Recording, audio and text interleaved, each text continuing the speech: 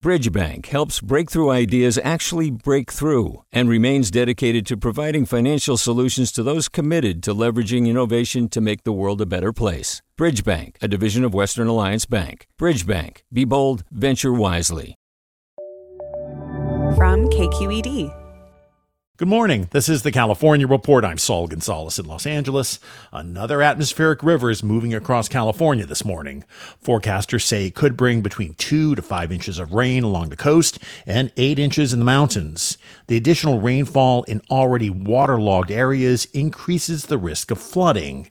KQED's Dan Brecky reports. The potent storm moving through the state gave very little time for rivers and streams that rose sharply through the weekend to recede again. The National Weather Service California-Nevada River Forecast Center has issued alerts for dozens of locations across the state where waters are expected to rise near or above flood stage.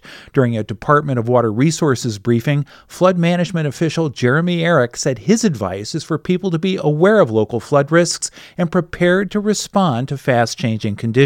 Make sure you listen to the evacuation warnings and take action to protect yourselves and your families. Forecasters have issued a flood watch covering most of the state through at least Wednesday morning. For the California Report, I'm Dan Brecky.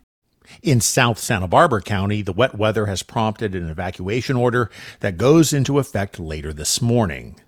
President Biden is in California this week for the second time in 5 months. Later today, he's scheduled to visit the Los Angeles County city of Monterey Park, where in January a gunman killed 11 people who were celebrating the Lunar New Year in a dance hall.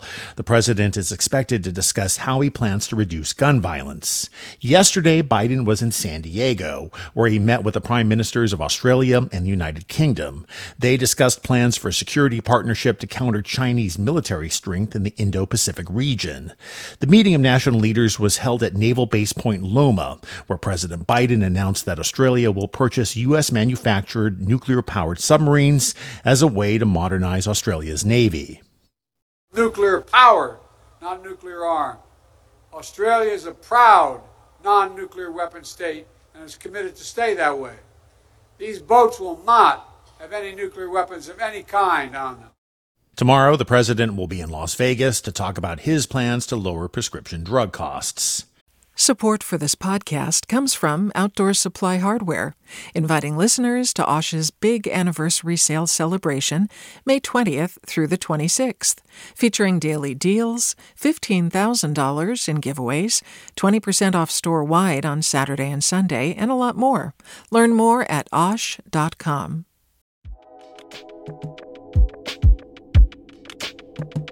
Did you ever wonder what it's like to live alone, hidden in the woods, not speaking to a single soul for 30 years?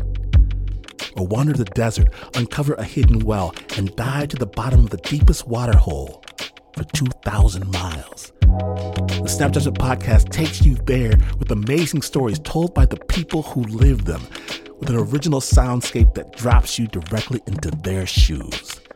Snap Judgment. Listen and subscribe wherever you get your podcasts.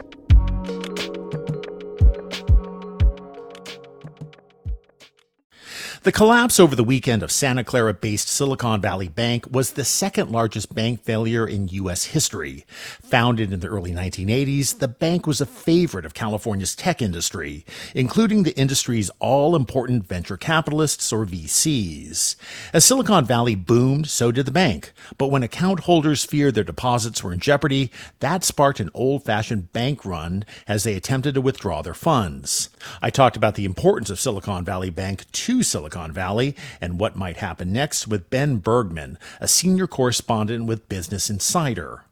Silicon Valley Bank was really the bank of Silicon Valley. It banked over half of VC startups, and it's been around for 40 years, and it's just sort of always been there, and it really provided the oil to the startup ecosystem. It provided venture debt, venture capital, bridge loans. If a founder needed a mortgage on his or her house, they would also give you that. Every event I went to, including one less than 2 weeks ago, was always sponsored by Silicon Valley Bank. So it was kind of the community bank of the tech industry. Yeah, exactly. And it just, a lot of tech founders are young. They don't have much banking history, so they wouldn't really be able to walk into JP Morgan and necessarily get a loan. But Silicon Valley Bank knew all the VCs. They knew everyone, so they could say, hey, is this person reputable? And so they provided a lot of things that other banks just didn't. So essentially, I mean, its influence and its clout really came out of word of mouth, right? I mean, people would recommend the bank to others and they'd open up accounts there. Yeah, tech is a very small community and it's all about recommendations. And when you got your first check as a startup founder, the advice was always open up an account with Silicon Valley Bank. And of course, that became its undoing, that it was this very small community. So it started, as soon as those people started talking to each other and turning against the bank, because it was such a small group of people who all talk, it unraveled so quickly. You know, the tech industry is really, it's not an industry known for its reflection. But what do you think people in the tech industry are asking themselves this week in the wake of this bank's failure? Well, I'm working on this story about VCs, which is what I cover. And here are people that are paid handsomely to look around the corner and try to predict the future. And no one was able to see this coming.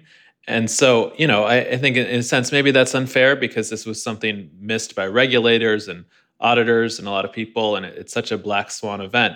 But at the same time, there were two firms out there last year who were warning about Silicon Valley Bank, or a couple other VCs weeks ago who I heard about, who were telling their startup founders to get their money out. So I think that's one thing. Another thing is VCs, at least outwardly, are very collegial with each other. It's not like Wall Street where there's a lot of sharks competing against each other. And this has brought out a lot of tension between the VCs who told the people to get their money out as soon as possible on Thursday, and were seen as fomenting this bank run. And just finally, I mean, our show is all about California. Is this squarely a California-centric crisis, at least right now? Well, no, because Silicon Valley has now become much more of an idea than an actual place. And so certainly the tech epicenter is certainly in the Bay Area. And now coming to Los Angeles to a lesser degree, but Silicon Valley is all over. So this was something that was a worldwide event. All right, that is Ben Bergman, senior correspondent with Business Insider. Ben, thanks for joining us on the California Report. Thanks so much for having me.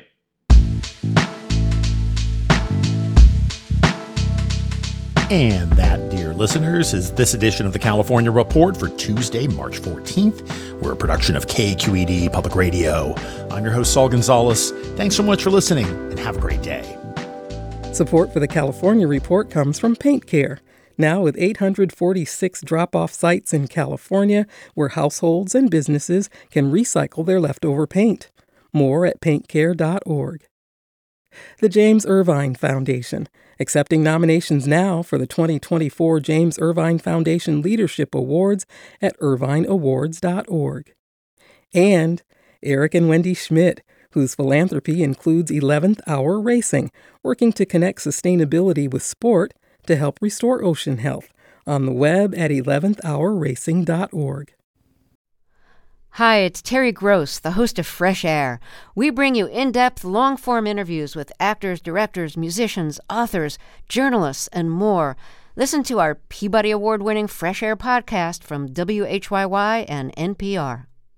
Did you ever wonder what it's like to live alone, hidden in the woods, not speaking to a single soul for 30 years? Or wander the desert, uncover a hidden well, and dive to the bottom of the deepest water hole for 2,000 miles. The Snap Judgment Podcast takes you there with amazing stories told by the people who live them, with an original soundscape that drops you directly into their shoes. Snap Judgment. Listen and subscribe wherever you get your podcasts. Hi, I'm Sasha Khokha, host of the California Report magazine.